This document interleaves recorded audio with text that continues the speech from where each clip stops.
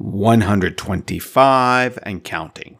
That's how many scholars have guests participated in the History Behind News program, a program that is not financially backed by any institutions, a program that does not require subscription for you to enjoy and benefit from. This is a free program, but to sustain it, we'll rely on your support. So please consider supporting this program on a monthly or one-time basis and for any amount you like by clicking the support link in the detailed caption of this episode.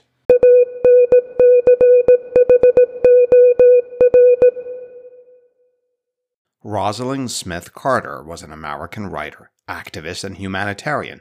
She was also America's 49th First Lady.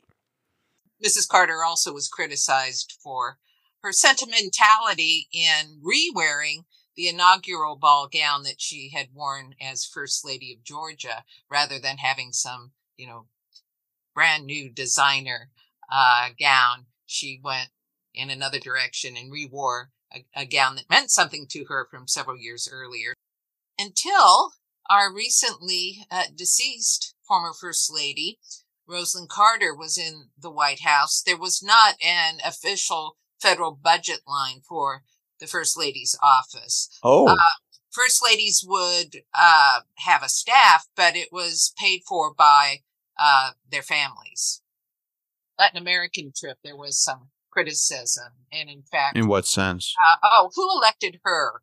Or she didn't have to go through. She's not a cabinet officer. She didn't have to go through a confirmation process.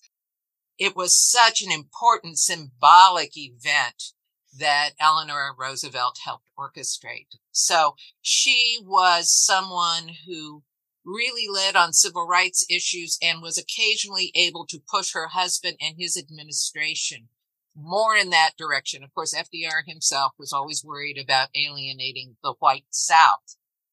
What she said was that she never made any decisions that wouldn't have been her husband's decisions, that she simply facilitated his activities after his stroke. You know what I'm going to say, and it might seem an unusual choice, but it might be Jackie Kennedy, because as long as we've been talking about the White House, her restoration of the White House. Did you know that our first ladies from the Republican Party used to be more politically active? Betty Ford is a good example. In 1975, she described Roe v. Wade as a great decision during an interview with 60 Minutes. By the way, at the time, her husband was the President of the United States, so whatever she said was high-stakes politics, particularly a statement about abortion. But as my guest explains in this conversation with me, as the Republican Party turned more to the right over the years and became the party of traditional family values, the roles of First Ladies from the Republican Party changed as well, because they felt there's only so far they could push certain types of activities without alienating an important part of the Republican Party's constituency, especially those on the Christian right.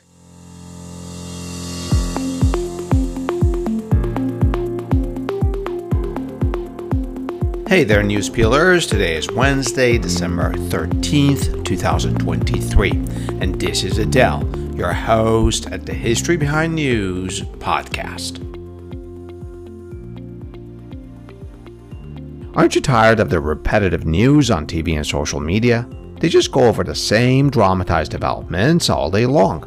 Do you ever wonder what happened before our news? I mean, how did we get here? They say if you don't know your history, you're bound to repeat it.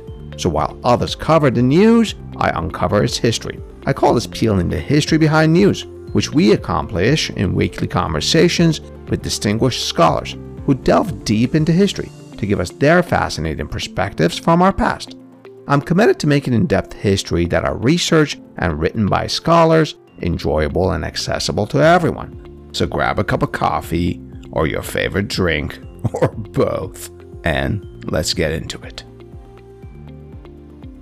I have two favorite anecdotes from Miss Carter's memorial service, and both are from her grandson's tribute to her. He's Jason Carter, a lawyer and politician from Georgia.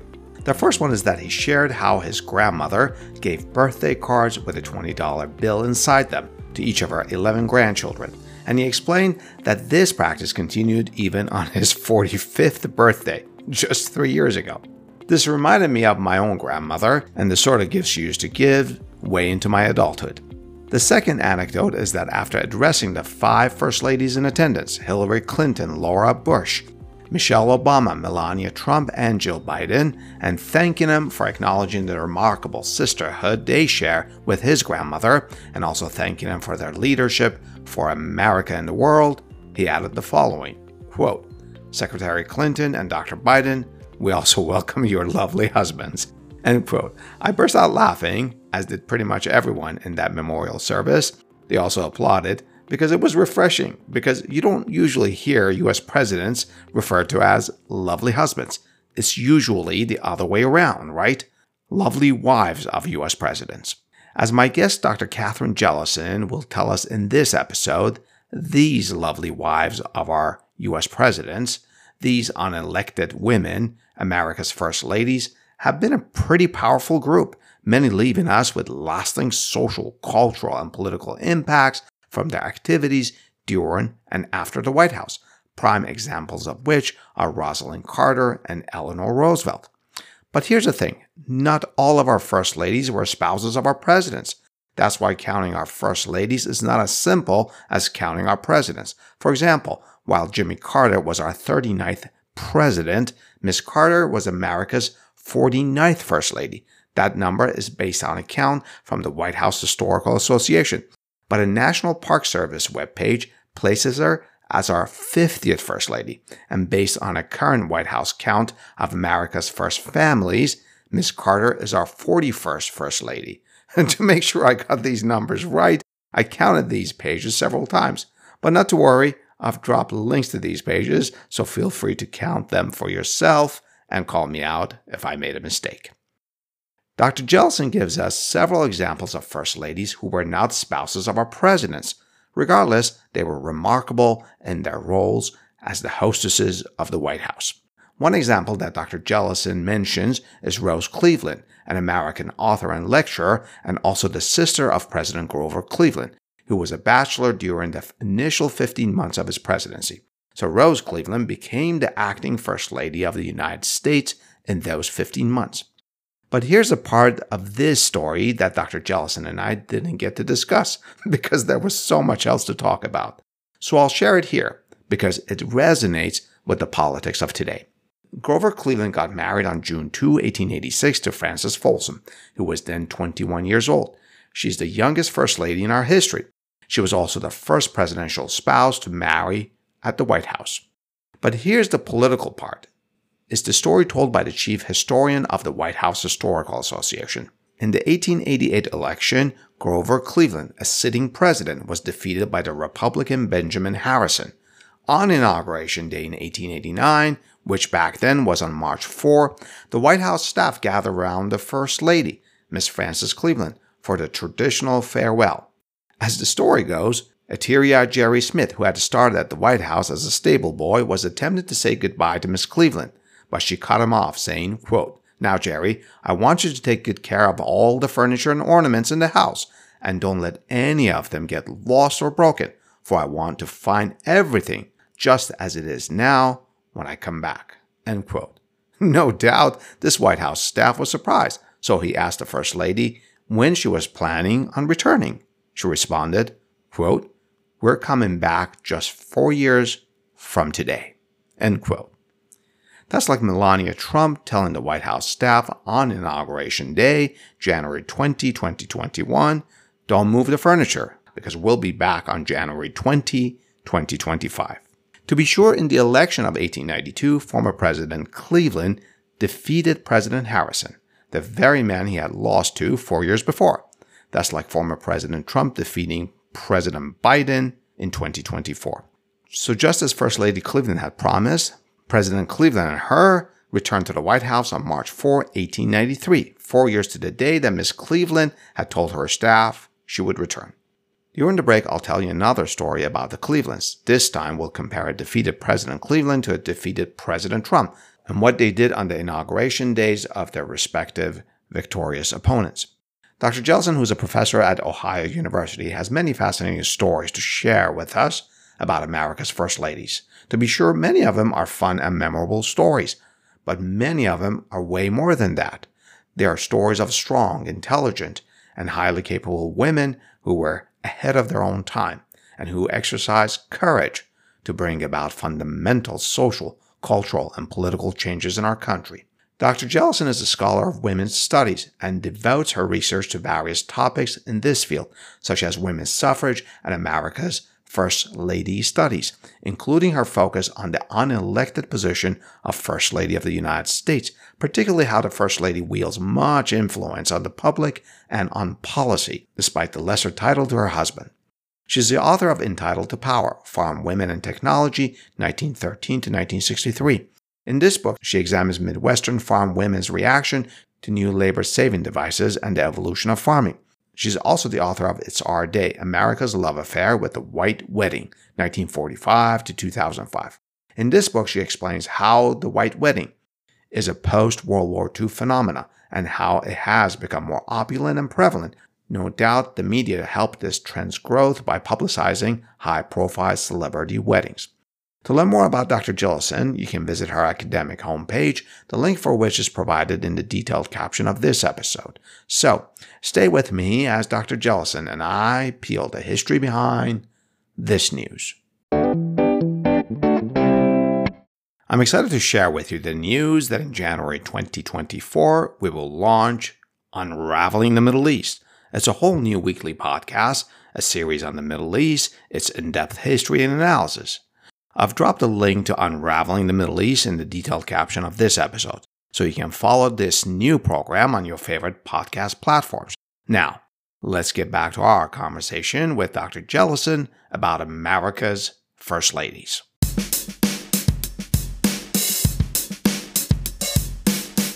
Dr. Jellison, it's a pleasure to have you on our program. Thank you for taking the time for this conversation with me. Before we get into our conversation about America's First Ladies, I'm wondering, does the term First Lady go back to the beginning of our republic? For example, would they address them as President George Washington and First Lady Martha Washington? Is that how that got going? No. Actually, interesting. No, okay. She was usually addressed as Lady Washington. And the first several presidential spouses were addressed in a variety of ways. Some of it had to do with their own personal preferences. We possibly see the popularization of that term for the president's spouse with Zachary Taylor, President Zachary Taylor, and his eulogy for Darling Madison in 1849. Oh, yeah. And we don't have a text of that eulogy, but the story goes that in his honoring her at the time of her death, he referred to Darling Madison as meaning the nation's, first lady for half a century. And then we had some other women who served as the official White House hostess, most of them, of course, the wives of presidents, but Harriet Lane, who was Bachelor President James Buchanan's niece and served as his hostess in the White House, she was sometimes referred to as First Lady. But so not a spouse of the president. I see. Right. Okay. It became a term in the 19th century that was used for the hostess of the president. And so it might be in that case a niece. Later, when we had our next bachelor president, Grover Cleveland, of course, he eventually will marry while he's president. But initially, his sister Rose Cleveland served as his White House hostess, so she was referred to as First Lady. But I must say, I'm sitting with you here today you're in California, but I'm in Ohio, and it was an Ohio First Lady, Lucy Webb Hayes, who was the first lady to be consistently referred to as First Lady. And this would be in the 1870s, late 1870s and early 1880s. And calling Mrs. Hayes First Lady was something that started with a woman newspaper columnist, and it kind of stuck. And so it was an Ohio First Lady, Mrs. Hayes, who was the first presidential spouse to be called by that title, First Lady, consistently. And from That's that interesting. point onward, it has been the term. So President Hayes, candidate Hayes and candidate Tilden have this really contentious election. It goes to the Compromise of 1877. And out of that, Reconstruction, exactly, which ends Reconstruction. And then we have the term First Lady born out of that. That's really interesting. So in the 19th century, you identify two different presidents whose quote-unquote First Ladies were not their spouses. I can't think of any president in the 20th century that had the same thing. And non-spouse being, of course, President Wilson is another president, a 20th century president who married while he was president. His first wife passed away. That's right. He was in office, and then he remarried, and he had 3 daughters, and they would perform official White House hostess duties in the interim between his 2 marriages. But I don't recall that any of the Wilson daughters were referred to as First Lady. The one daughter, and this is reading back into time, before the title was popularized, that I recall subsequently oftentimes being classified as a First Lady is Patsy Jefferson, Thomas Jefferson's daughter. He was a widower. Oh, wow. So we're going to the 1800s, the aughts of 1800. Yeah. Oh, interesting. Patsy Jefferson. Yeah, okay. But at the time she wasn't referred to as First Lady.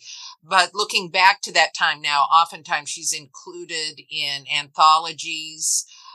There'll be chapters on each First Lady, and Patsy Jefferson gets a chapter. And she's sometimes included in museum exhibits dealing with the role of First Lady. I see. So contemporaneously, she was not referred to as First Lady. This is later historians and whoever refers to her. So, whenever we talk of First Lady in our modern discourse or just casual conversation, I'm just going even way back to my childhood. I always think of First Ladies as sort of a institution, and I'm sort of probably misusing that word or using it too broadly, but what I'm wondering is, have the roles of our First Ladies evolved? How have they changed?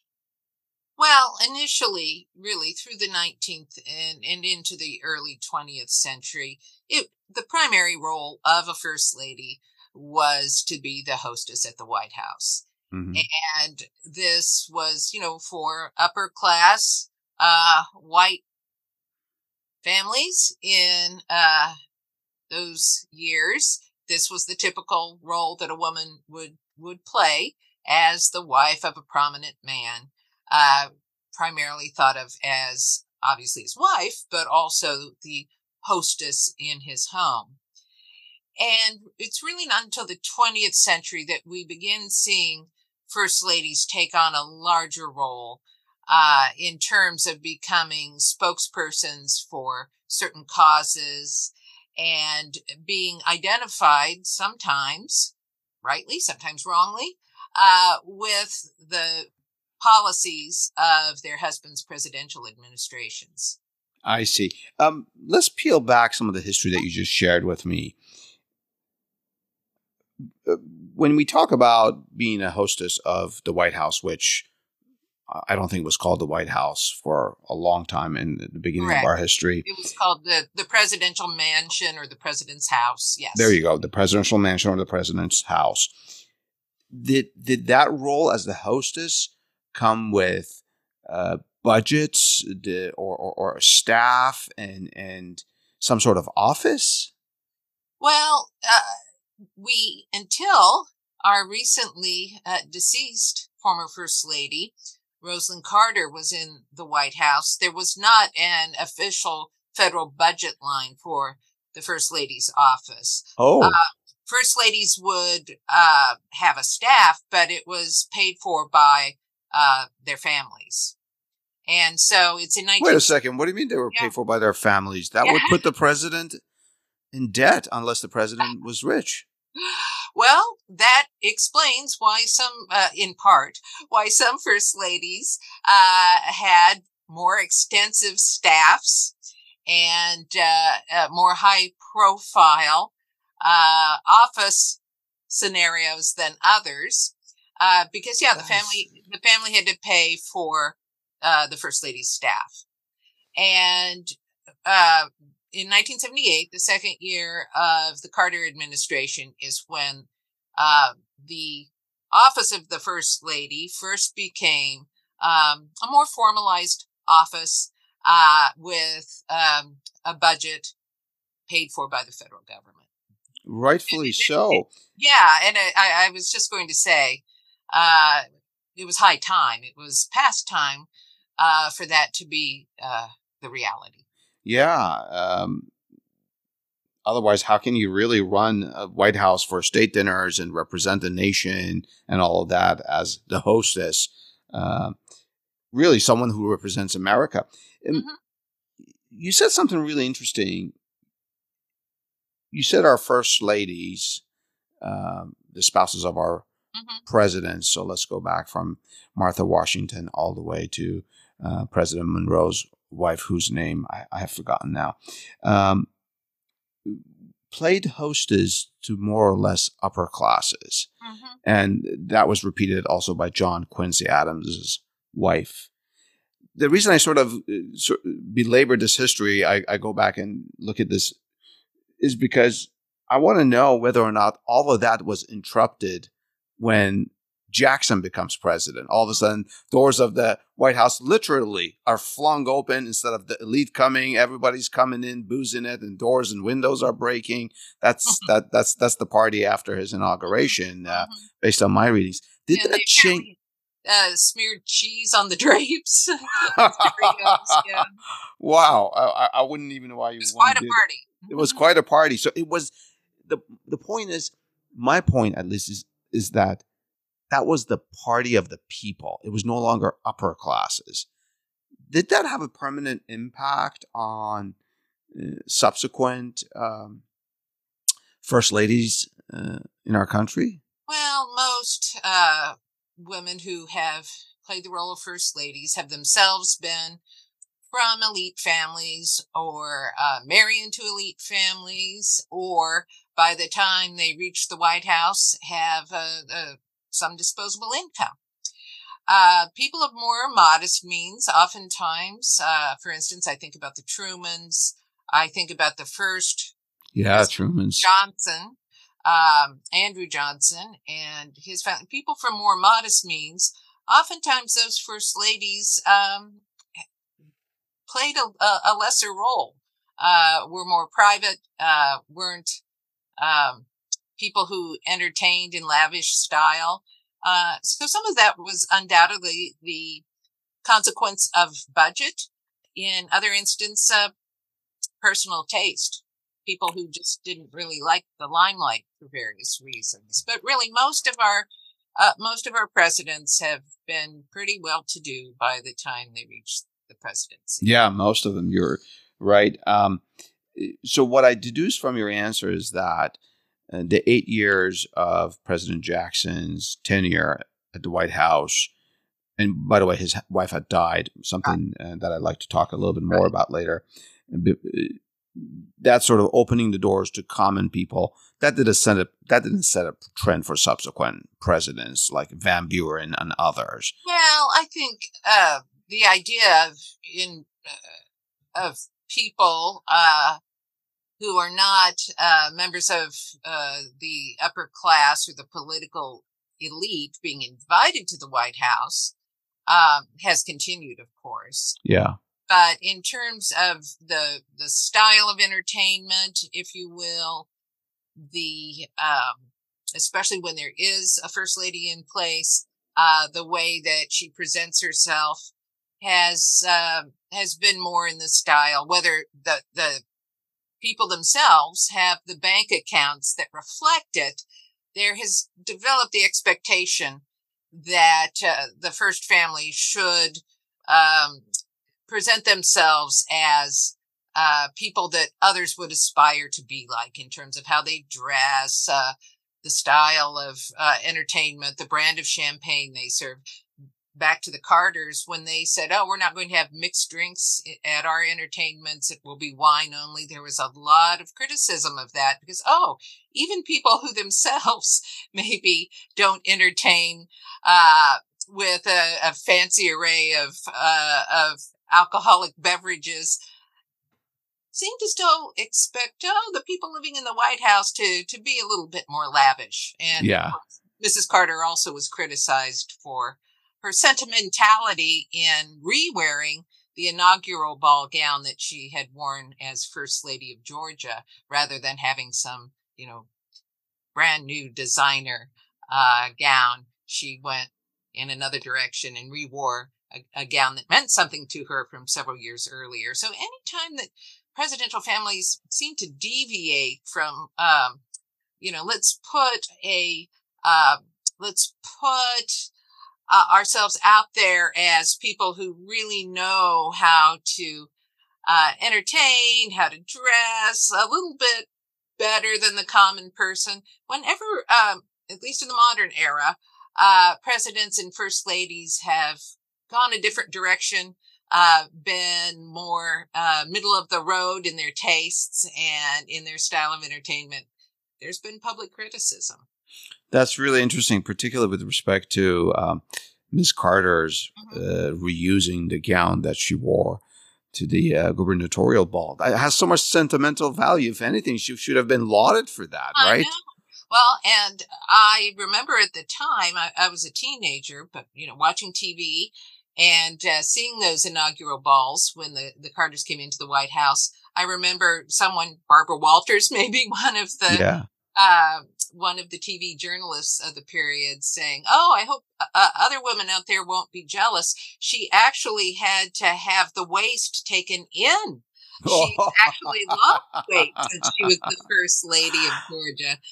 So there was some alteration to that gown, but because she had lost weight and was a smaller size. Yeah.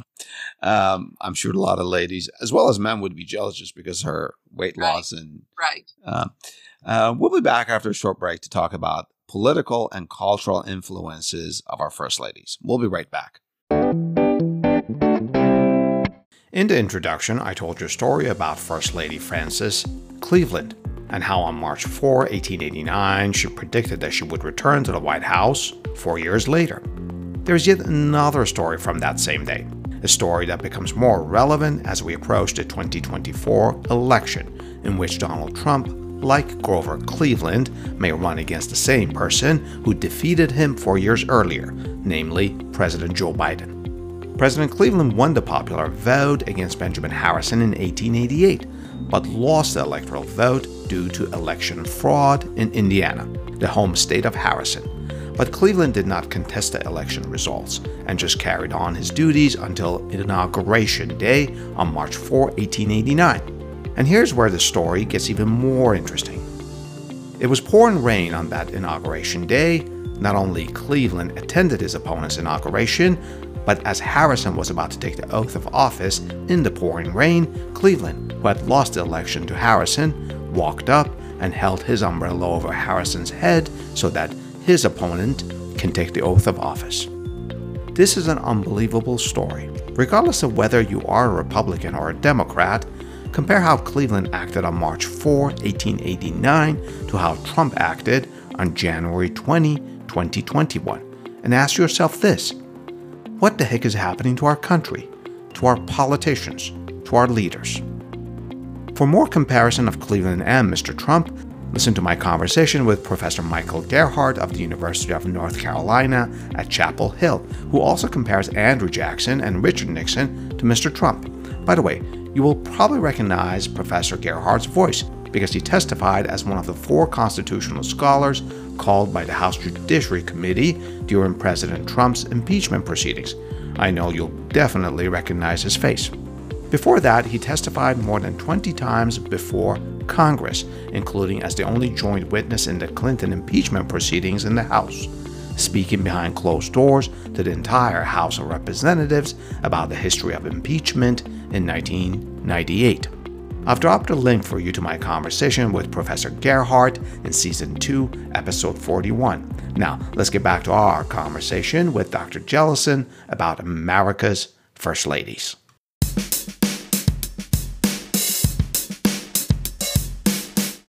Dr. Jellison, we touched on this in the last segment. Have any of our First Ladies affected major U.S. policies, had a hand in politics in a big way? Yes. I think our Exhibit 1 is Eleanor Roosevelt, and I could give you several examples. But the one that comes to me first is what she did before the U.S. entered World War II. She, of course, was a civil rights activist and probably Black America's most significant white ally in the 1930s and 1940s. And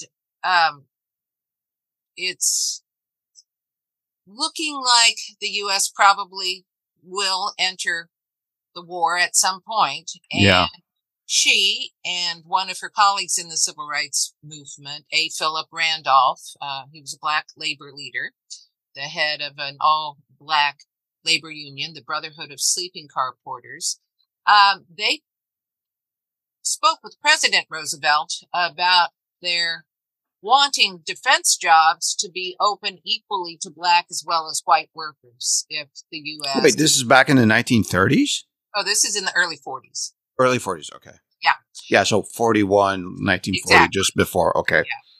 Yeah. And so Eleanor Roosevelt and A. Philip Randolph are trying to persuade President Roosevelt that Black workers should have equal access to defense jobs with white workers if the U.S.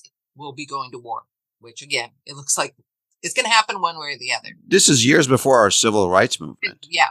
So this is this is the timing. We've already started a peacetime draft in 1940.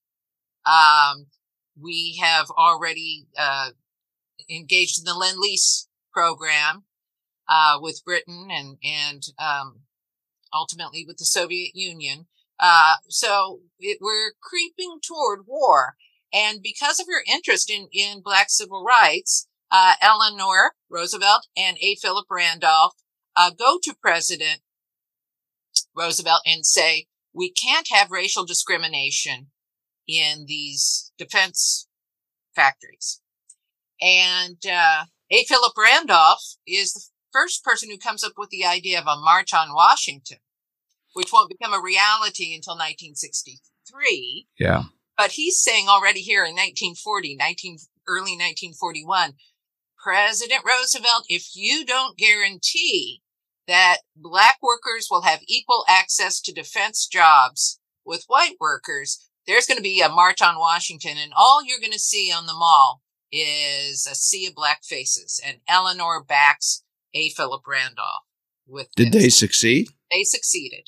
Oh. And FDR issues Executive Order 8802, which says that there can't be discrimination in any factory that has a contract with the federal government. Can't be hiring discrimination.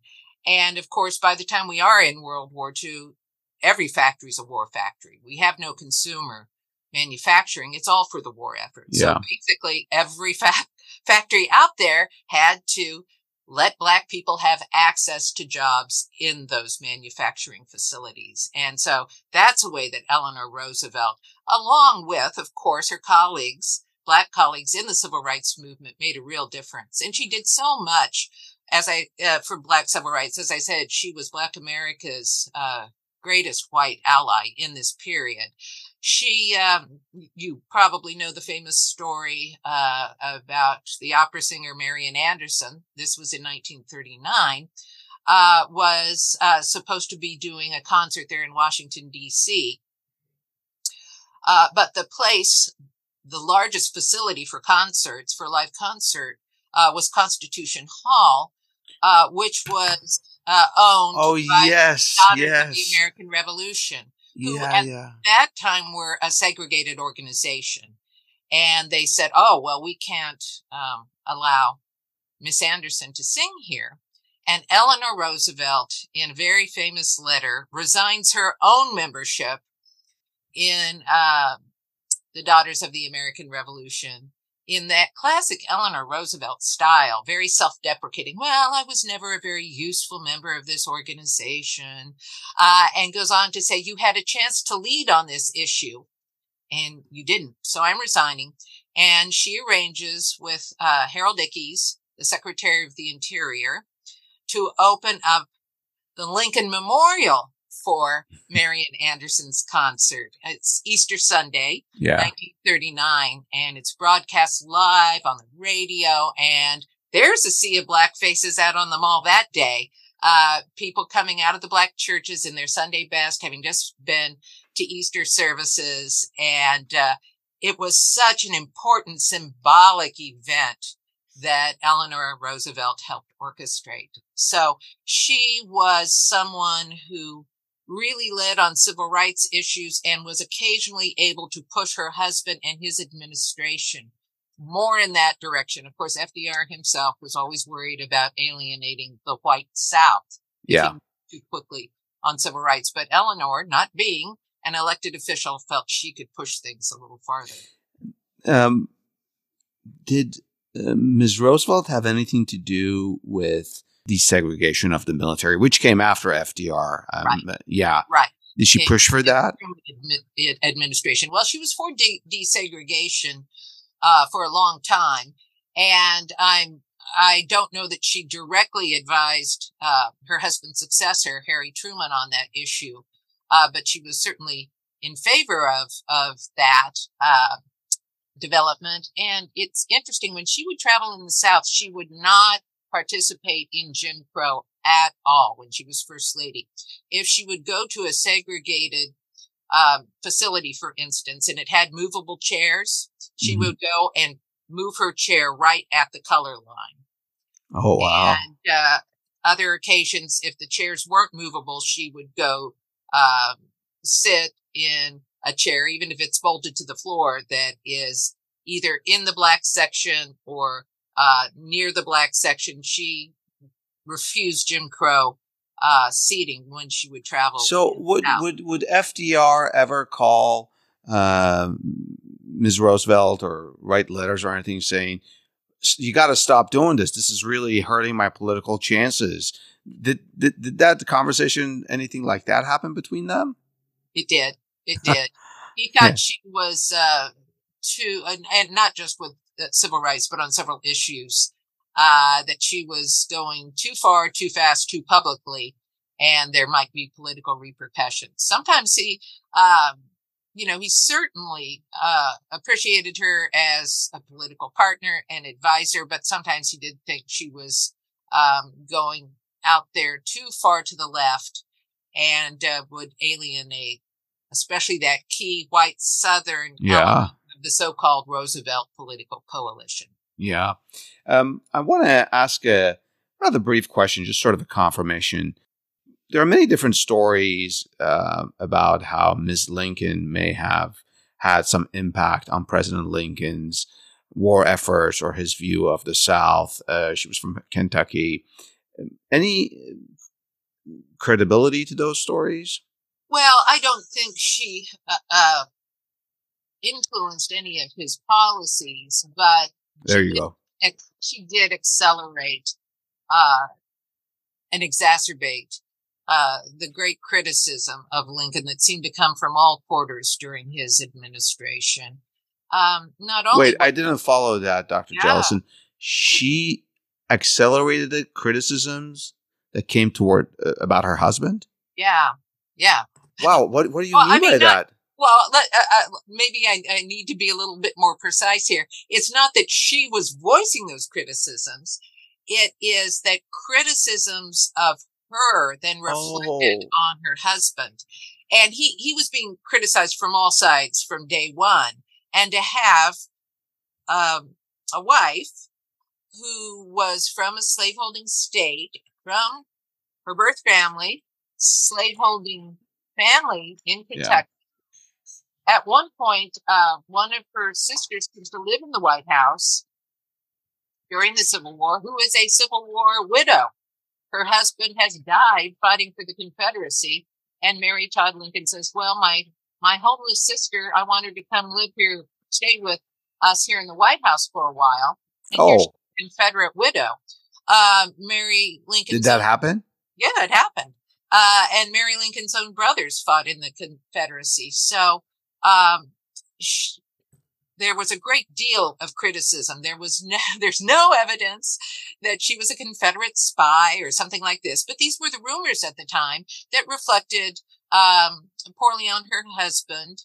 She also, I'm a mere historian. I'm not a psychologist or a psychiatrist. But reading about Mrs. Lincoln, many people who are in those fields and have looked at descriptions of her behavior and looked at some of her personal writing have thought that perhaps today she would be diagnosed as bipolar.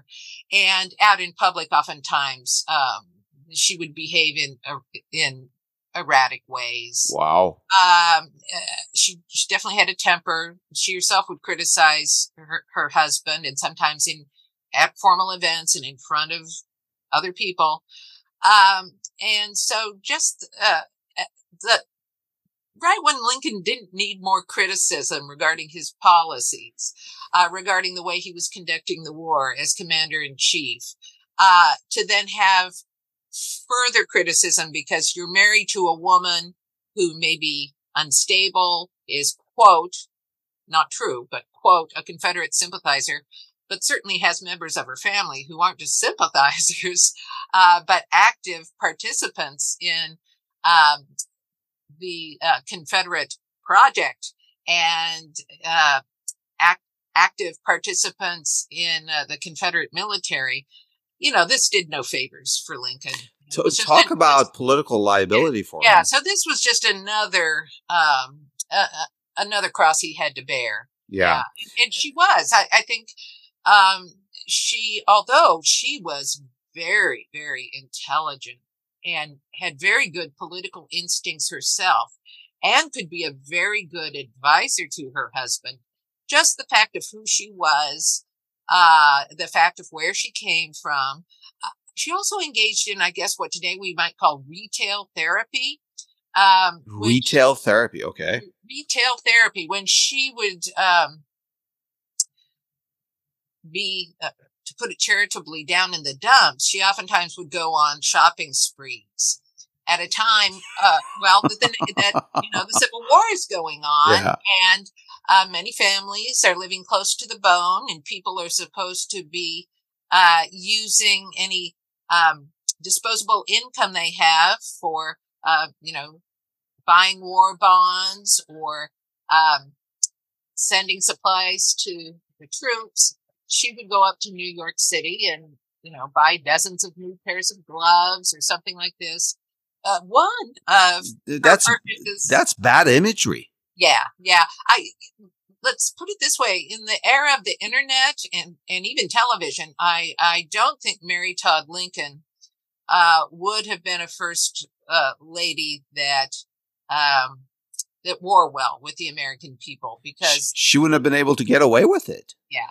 Even in her own time, she oftentimes did not get away with it. But I will say she made one important purchase, the furniture that's now in the Lincoln bedroom in the White House. So she made a significant contribution there in what is arguably, by White House standards, the most important and well-regarded room for its history and the person who resided there in the private quarters of the White House. So all of what you said about Mary Todd Lincoln perplexes me, because you and I just got done talking about how rich presidents could afford, quote unquote, better hostesses because they had more money. But the Lincolns, they weren't poor, but they weren't rich. How does she afford all of this stuff? Well, that's it.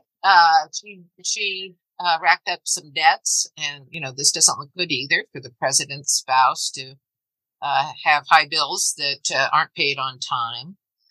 Of course, she came from a pretty well-to-do family. And, her Kentucky family. Okay. Yeah. And undoubtedly, she had some family money, but she lived beyond the Lincoln's means. And of course, when the first lady of the country walks in and buys something on sort of, I'll pay you later, of course you sell that. You don't hold back. That's how she probably got a lot of stuff. True. I imagine, for instance, those New York department stores where she purchased many of her items that her husband was unhappy about her purchasing and that received some of this public criticism. They probably thought, this is great, free advertising. Yeah. This lady came here to our store and bought her dozens of pairs of gloves that she may or may not have really good used. publicity for them. I asked you about political influence, and in the prior segment, you mentioned Dolly Madison. Yeah.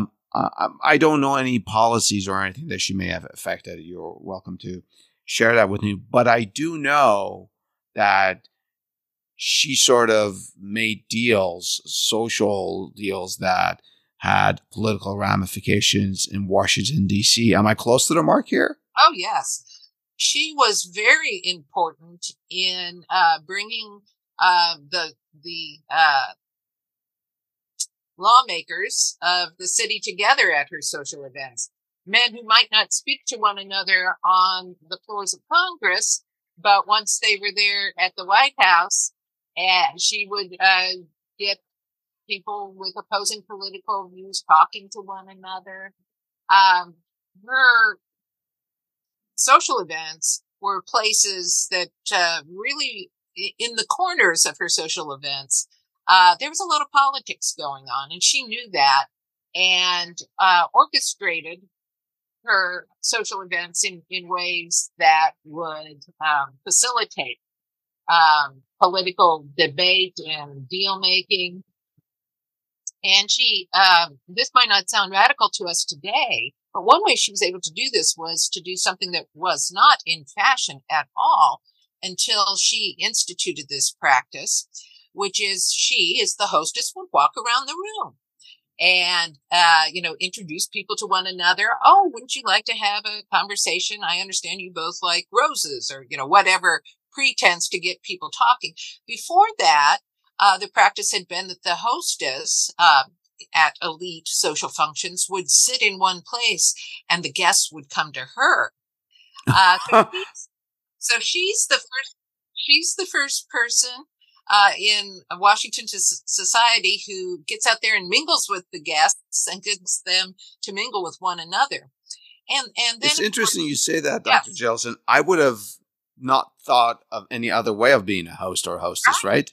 Right. Yeah. Right. And I'm sorry, you were gonna add something. Oh, I was just going to say, when the White House burns and in the War of 1812 and needs to be restored, she really played an important role in making sure that the public rooms where receptions and state events would occur were rooms that were very conducive to this kind of entertaining.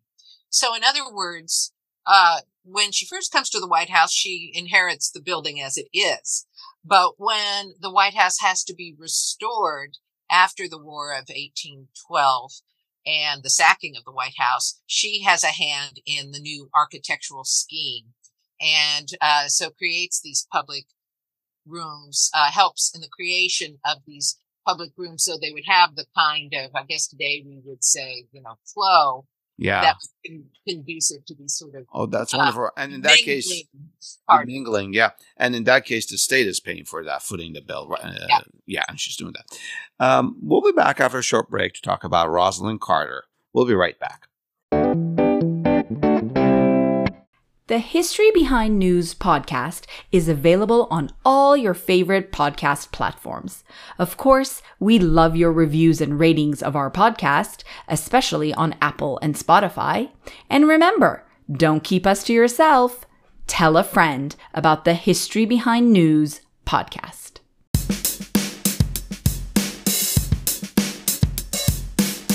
Dr. Jellison, what are some memorable aspects of Ms. Carter's tenure as First Lady? Well, she was called at the time the most activist First Lady since Eleanor Roosevelt. Wow. For one thing, she is only the second First Lady to participate in a congressional hearing. Mrs. Roosevelt had done this, and the issue, again, we're back in the early 40s, was about living conditions for migrant farm workers.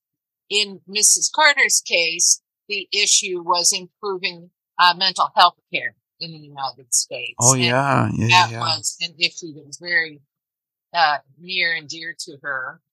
She also was her husband's official envoy soon after he took office to go down to Latin America and get a reading of attitudes of Latin American leaders for the U.S. and to talk about U.S. Policies or potential policies for Latin America. Her championship of the mental health issue was never criticized, but in being her husband's eyes and ears on that Latin American trip, there was some criticism. And in fact, in what sense? Who elected her? Or, she didn't have to go through, she's not a cabinet officer. She didn't have to go through a confirmation process. She's not an official member of the Carter administration as an office holder or a presidential appointee. But President Carter's argument was always, we're a partnership. And as you likely know, they were married since they were very young. He was 21 when they married and she was only 18. So they'd had a lengthy partnership. They were married in 1946. And by this time, when they came to the White House in 1977, they'd already had a long marriage. They would go on to have an even much longer marriage. Exactly. But they really viewed themselves as a team. And I believe, I'm paraphrasing, but Carter even indicated that she, in many ways, was an extension of himself. And if he couldn't go someplace and gather information, she was his most trusted proxy for doing so in his place. Well, Ms. Roosevelt kind of did that. In the case of FDR, he was paralyzed, so it was, he couldn't. Yes. And so I think it was accepted more at that time when she says, I'm my husband's eyes and ears, because I can go places he can't. That wasn't the case with the Carters.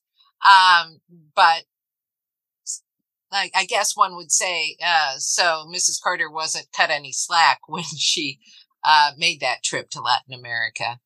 It wasn't as if her husband were ill or had a physical condition that would have prevented his going. He was dealing with other matters of state. But he was very trusting that she would bring back to him the straight scoop. And she was a very, very intelligent, hardworking person herself, and had good instincts. I think in terms of her talents and her abilities, he probably would have been hard-pressed to send a better representative on that Latin American tour than Rosalynn Carter. Let me ask a couple follow-up questions. First of all, did she have any personal reasons to be interested in the mental health agenda? Well, she often told a story about when she and her husband were involved in Georgia politics. And of course, he was in the state legislature before he was governor. But I believe it was in the gubernatorial campaigns when they had to travel all around the state. And she was meeting so many people and met people who had mental health issues themselves or were related to people who had mental health issues or were caretakers of people with mental health issues. And folks that she talked to on the campaign trail in Georgia made a real impression on her. But I think some of her own personal experience as well. Before coming to the White House, many years before coming to the White House, she was enjoying her life as the wife of a young naval officer and traveling around the country, and did not like the idea of coming back to Georgia when Jimmy Carter's father was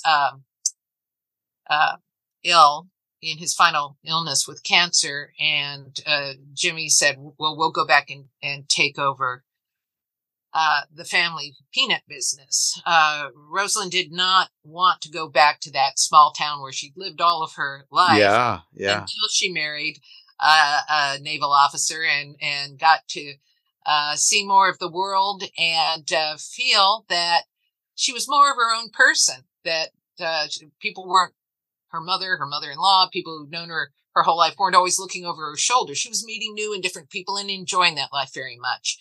And it's kind of a journey of personal growth for her as well. Oh, it definitely was. Yeah. So when they came back in the early 50s to Plains, Georgia, she experienced some depression and anxiety at that time that was difficult for her to rise above. What ultimately did the trick was Jimmy put her in charge of a lot of the business, and she became, I mean, her whole story is one of personal growth. She really rose to that occasion and became quite a good businesswoman. And then later in her life, when Ronald Reagan defeated her husband for re-election in 1980, and once again she has to go back to Plains, she also was very forthright that she felt depressed at that time and couldn't understand why her husband wasn't feeling similarly, wasn't more angry about the defeat as she was. So she had some of her own challenges, nothing as serious as ever having to be hospitalized, for instance, with mental illness, but she had some of her own emotional challenges, and I think that helped her relate to people who maybe needed more help in those areas than she had ever required. But she's talked a lot about it was meeting people on the campaign trail when her husband was running for governor that made her realize how widespread mental health problems were, and yet neher talked about. Exactly. And here we are in 2023. It's such an openly talked about thing. One of her main concerns in taking on mental health as her project as First Lady was she wanted to do away with the stigma. Yeah. Before we leave this segment, I want to ask you a question that's timely with everything that's happening in Israel and Gaza. And correct me if I have this story wrong.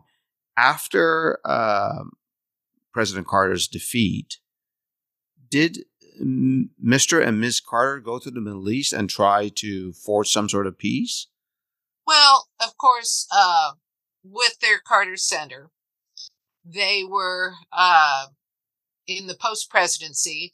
They saw themselves, that was one of their major concerns, as envoys for peace, whether that be in the Middle East or elsewhere in the world. So they were definitely peace activists. Remember, Jimmy Carter won the Nobel Peace Prize in his post-presidency. And what I must tell you, what I loved in reading the obituaries about Mrs. Carter was she was finally given her due in that partnership with Jimmy Carter. I love that.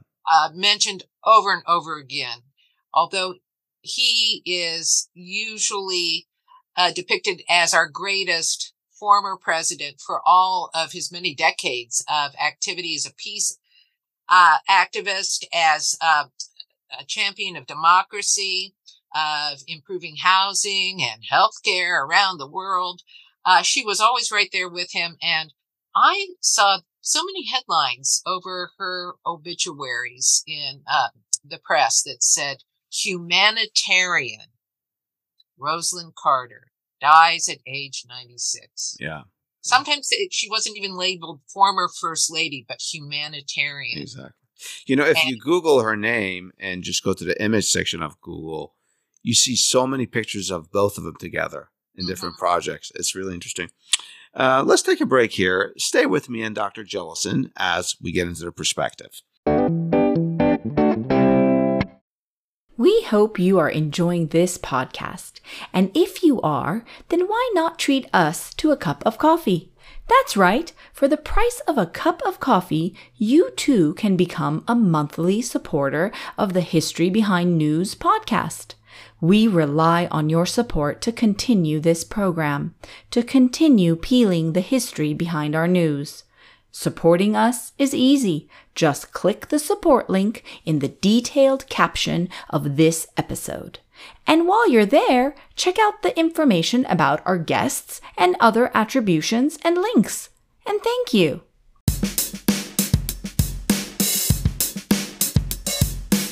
Dr. Jellison, have any of our first ladies been hugely impactful on women's rights? Well, back to Mrs. Carter, she and her immediate predecessor, Mrs. Ford, were two of the most active campaigners for the Equal Rights Amendment, which ultimately did not become part of the Constitution. But just those two women together, whose husbands had run against each other in the 1976 presidential campaign, became good friends and co-campaigners for the Equal Rights Amendment and for women's rights in general. In 1977, there was a major women's rights meeting to bring publicity to the Equal Rights Amendment in Houston, Texas. And a Texas former First Lady joined them there too, Lady Bird Johnson. So we had, by the late 1970s, three very high-profile former First Ladies who were out there advocating for women's rights and the Equal Rights Amendment. I would say that this is the Equal Rights Amendment that had a time sort of deadline attached to it, and some argue that it lapsed. Some states say no, it hasn't lapsed. Exactly. And Nancy Pelosi brought it up, I think, about a year ago again. Okay, yeah, there you go. Yes, a little over. Well, it was, obviously when she was still Speaker of the House. Yeah. So the House 2.5 years ago. Yeah. Yes, the House was under Pelosi's leadership was ready to put it on the table again, and three states that hadn't ratified it previously ultimately did, and the House under Pelosi's leadership said, "Okay, we're ready to go." The Senate has not hasn't come taken around it up again, and now under the present House leadership, I don't think it's going to happen. When we talk about women's rights, how about President Wilson's second wife? Yes. Well, you think she was involved? She pushed for it, or what she said was that she never made any decisions that wouldn't have been her husband's decisions. That she simply facilitated his activities after his stroke. And so there were times when he went to sign a document and she would help guide his hand. Oh my gosh. Yes. Or, he would say something that maybe other people couldn't understand what he was trying to communicate. And she would voice those concerns or statements for him. But mainly what she did that was important at the time was to disguise the extent of his health problem. Yeah. The extent of his disability after that stroke to his enemies in Congress. Yeah. Because he he had several high-powered Republicans that were trying to thwart the Versailles, The League of Nations, yeah. and the League of Nations, and of course that was ultimately thwarted. But her argument, U.S. Joining the League of Nations, or the U.S. signing on to the Versailles Treaty and creation of the League of Nations, her argument was that was such an important goal of her husband's, that this was his great dream, creation of the League of Nations, that she had to keep him functioning and not let his political enemies in Congress know the extent of his disabilities, because he had to keep pushing to see that become a reality. She thought if he felt there was no hope for creation of the League of Nations and the U.S. becoming a member, which of course never happened, but he had to still believe that would be a possibility to keep going. She thought it would kill him otherwise. Yeah. Lose hope. You mentioned two women that were very active as first ladies, Eleanor Roosevelt and Rosalynn Carter. I know Ms. Rodham Clinton, she was also very active, especially in healthcare. Is it, if we sort of take a swipe at history going back without getting into every first lady's history, is it a case that it seems like Democratic first ladies are more active than Republican, or no?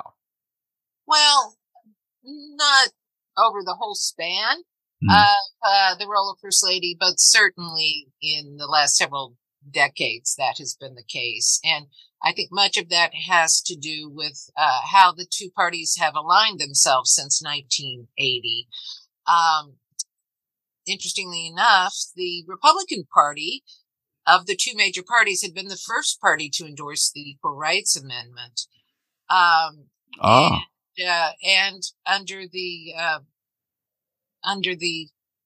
Ford presidency, we had an activist Republican first lady. Yes, you mentioned that. Who was pro ERA, pro Roe v. Wade decision. And then in 1980, the Republican Party and its party platform doesn't endorse the Equal Rights Amendment any longer, and also puts itself on the record as being against the Roe v. Wade decision. And so as the Republican Party since 1980 moved more rightward and became a party that oftentimes talked about traditional family values, which many people meant and people interpreted as meaning more traditional gender roles. I think many Republican first ladies have felt, well, there's only so far I might push certain types of activities. I see. Without alienating an important part of our party's constituency, those who are, especially those in the Christian right. Yeah. So the party force in the Republican Party beginning in about 1980. So sort of party politics within the Republican Party also shaped the activism of the first ladies. I think it is so interesting that we did have such an activist first lady who was a Republican right before that rightward shift. Yeah. Betty Ford, right before that rightward shift in her party. Do you have a favorite first lady? I almost want to say, can you guess who it is? Roosevelt, huh? Yeah. Well, I'm so transparent. Yeah. Roosevelt is my favorite. Of course, second favorite? It was first lady much longer than anyone else, too. Exactly. Do you have a second? Oh, gosh.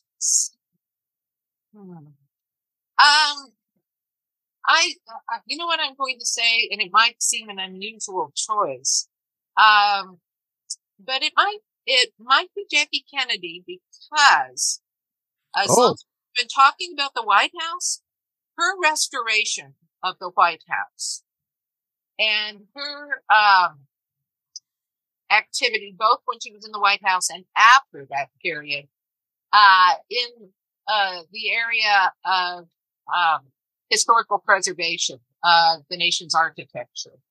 I think that was really important. That was a great legacy she's left to every other First Lady since then. Oh, that's wonderful. Wanted the White House as a building and as the home of the first family to reflect the nation's history, a place where you could go and see the furniture and the objects that previous presidents had owned and used.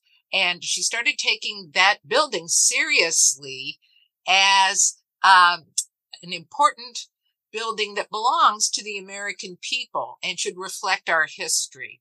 And laws were passed during her husband's presidency that basically make the White House now a living museum, something that can't be changed on the whim of whatever family is living there at. That's wonderful. Time. Yeah. So you can't take the china if you want it or whatever he gets. And before this point, people would sell off the furniture and bring in any kind of off the assembly line. I want to see the name of a famous Swedish company. Bring in IKEA furniture. No, don't say that when it comes to the White House. Do that. And I'm glad you named Jackie Kennedy. I'll share a quick personal story. There's the White House. I forget the official title, Historical Society or Historical Restoration Society, something to that effect. Well, they have art contests. And my daughter entered in one, and they send her a prize. So every year we have an ornament on our Christmas tree from the White House. Oh, and so sweet. They send us this thing about Jackie Kennedy. So that was Jacqueline Kennedy. So that was really nice. Yeah. If you wanted our audience to remember just one point about America's first ladies after everything we've talked about, what would it be? Yes, I would say that they are probably, on the whole, especially in our modern times, really since Eleanor Roosevelt forward, for the most part, they have served as the most high-profile and influential unelected leaders in our society. Yeah. And it is every year, around this time of year when those most admired men and women polls are taken, more times than not, the most admired woman is the current First Lady. So it is, in our modern times, a position of high profile and influence, and she's not an elected official. Yeah, like Dr. Biden and Ms. Obama.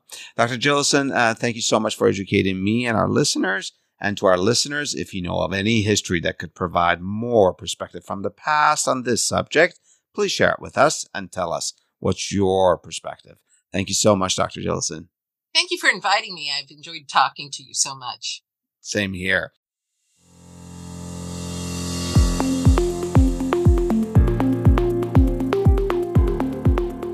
The opinions and statements of our guests are their own. We neither agree nor disagree with them.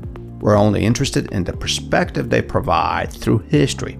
At History Behind News, we're honored that our guests share their expertise with us, most of which are based on years of scholarship and research, and we provide links to their projects and publications for your benefit to review them if you wish. Otherwise, we're not affiliated with our guests. We just think they teach us pretty cool history, the history behind our news. Also, unless we explicitly inform you, we're not affiliated with any institutions, including Amazon, for which book links are shared here from time to time for your convenience.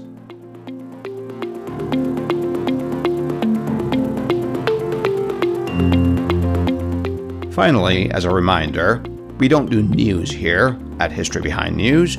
We peel the news for the history behind it. And our mission is not to provide a complete account and analysis of the past, rather is to highlight some issues and incidents in our history that may poke and prod your discerning minds into seeking some perspective for our news. And if you disagree with our take on history, well then, it means we've succeeded in getting you to think about the history behind news. And of course, share your thoughts with me by leaving your comments on Twitter or sending an email to adele@historybehindnews.com. I love to hear from you. I love to learn from you. Until next time, this is Adele with History Behind News, a history podcast for our news.